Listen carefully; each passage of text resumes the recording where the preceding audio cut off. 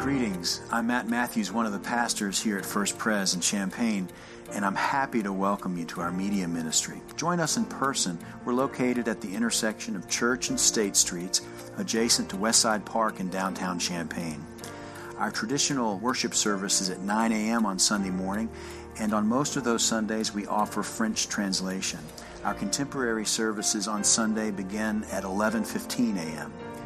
When you come to First Pres, what you'll find, what I hope you'll find, is a community of people who support each other and who are passionate about making a difference in our community and beyond. You'll find relevant teaching for children and adults. We have at least a dozen Bible studies in small groups, including pickleball. That's right, pickleball. Adult choir, a bell choir for all comers, and other programs and events designed to grow your faith and give you and me opportunities to serve. There's a place for you. I'm glad you tuned in.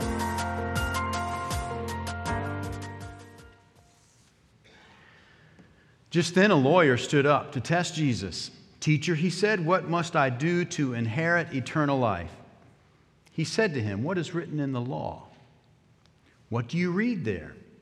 He answered, "You shall love the Lord your God with all your heart, with all your soul, with all your strength, and with all your mind, and your neighbor as yourself." And Jesus said to him, "You have given the right answer. Do this, and you will live." But wanting to justify himself, he asked Jesus, "And who is my neighbor?" Jesus replied, "A man was going down from Jerusalem to Jericho and fell into the hands of robbers who stripped him, beat him, and went away, leaving him half dead. Now by chance a priest was going down that road, and when he saw him, he passed by on the other side. So likewise a Levite, when he came to the place and saw the injured man, passed by on the other side. But a Samaritan, while traveling, came near him, and when the Samaritan saw him, he was moved with pity. He went to him and bandaged his wounds, having poured oil and wine on them. Then the Samaritan put him on his own animal, brought him to an inn, and took care of him. The next day, I will repay you whatever more you spend. Which of these three do you think was a neighbor to the man who showed him mercy?" Jesus said to him, "Go and do likewise." This is the word of the Lord. Their favorite story in all of Scripture is, some people are going to say this story. And if you ask them what their favorite parable is, many will say this parable. And thinking about it, it's guided our faith ever since we've had faith. As soon as we heard this story, we were given, introduces us to our neighbors, to our family, to the better and worst part of ourselves in this story. The lawyer gets things rolling by asking a good question. What must I do, O Master, great teacher?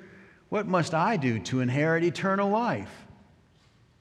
And Jesus says, well, as a good teacher might, what does the law say?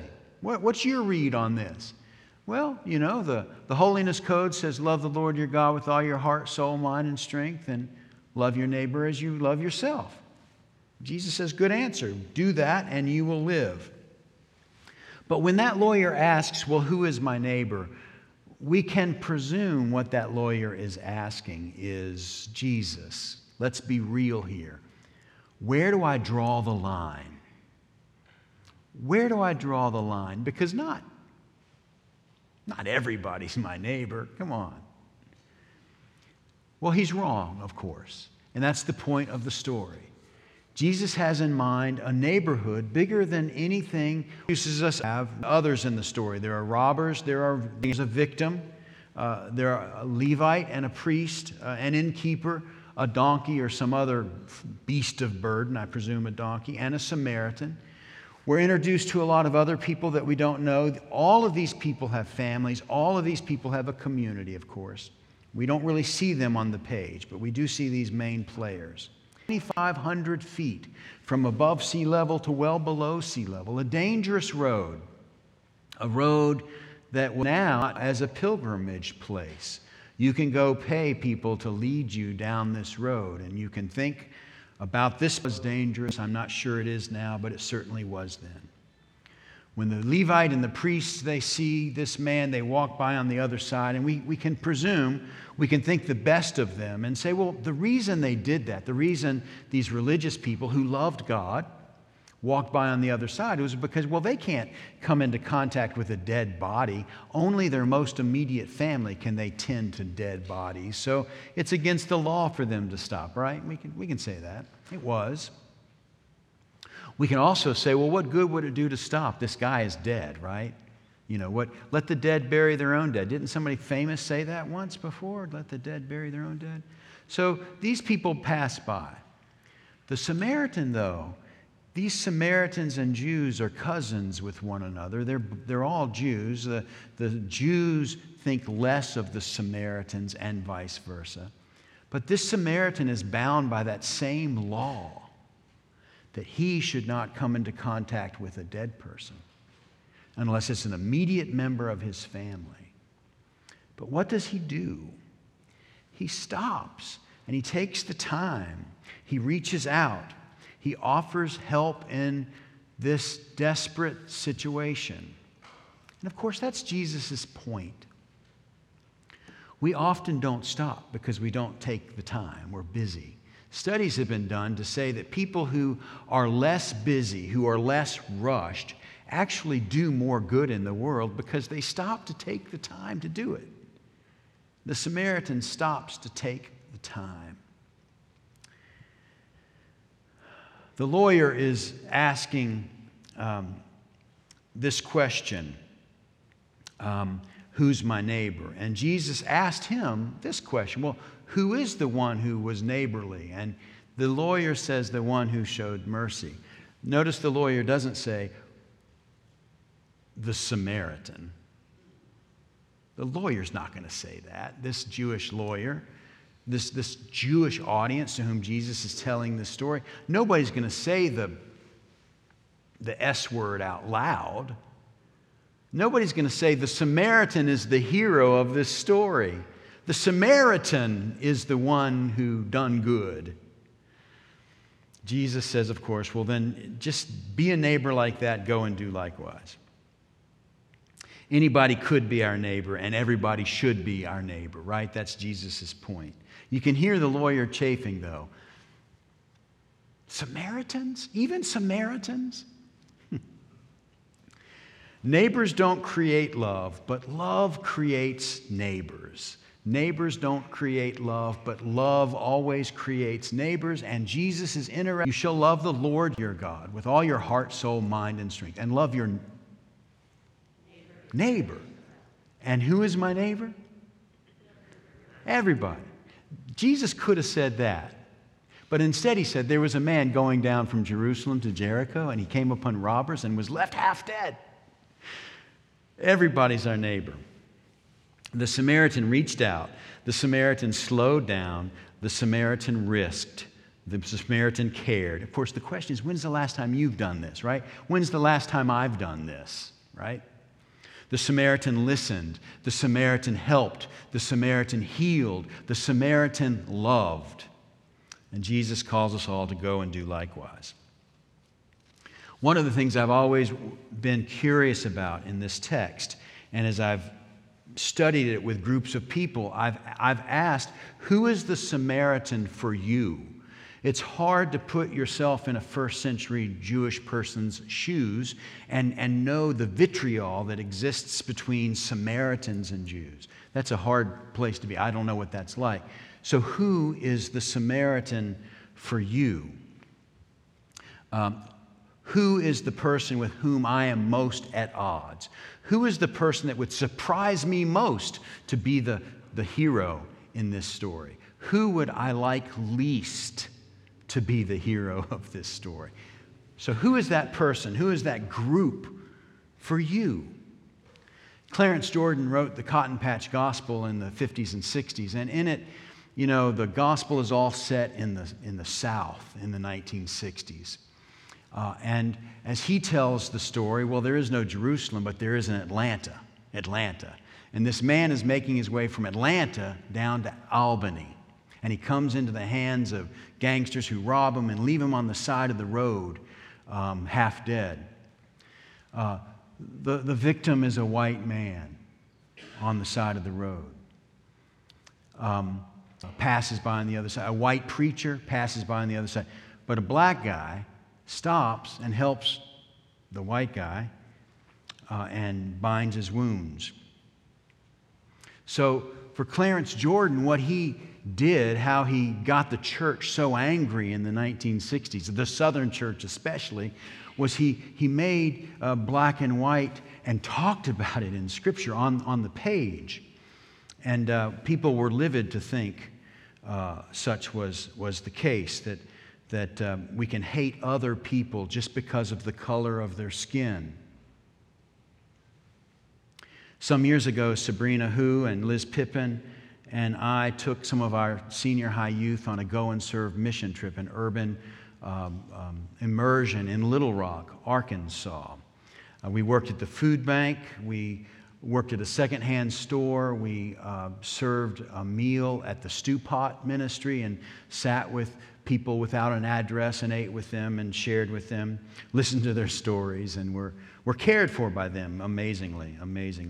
We toured the Heifer Project International headquarters in Little Rock. We went into the Clinton Presidential Library there and learned a lot about whatever the exhibit was. There was an exhibit about rock and roll, which was a lot of fun. But we grew a lot, and we served a lot, and we learned a lot in Little Rock together. On one of the free afternoons, we went to Central High School in Little Rock, and we learned about the civil rights story that played out there. As you remember, the U.S. Supreme Court in Brown versus Board of Education said in 1964 it was illegal to have segregated schools. So in 1957, 9 young people, teenagers and their families, tried to enroll these young people into school to attend Central High School in Little Rock. They became known as the Little Rock Nine. They were African American boys and girls, young men and young women.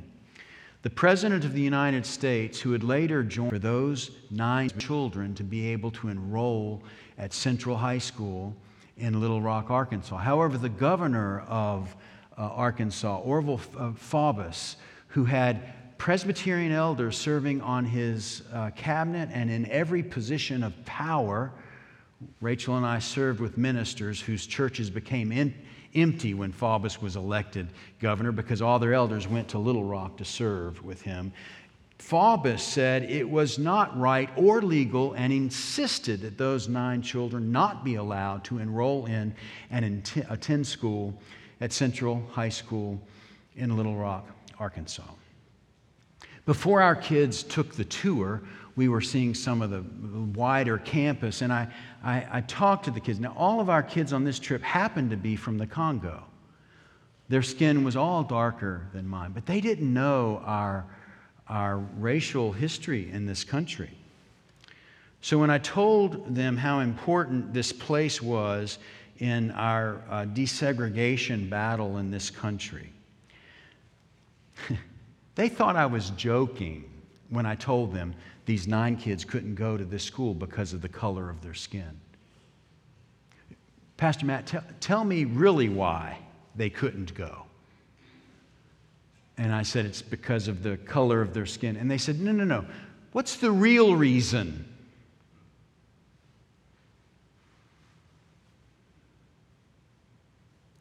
They didn't believe me. They didn't believe such a thing could be possible.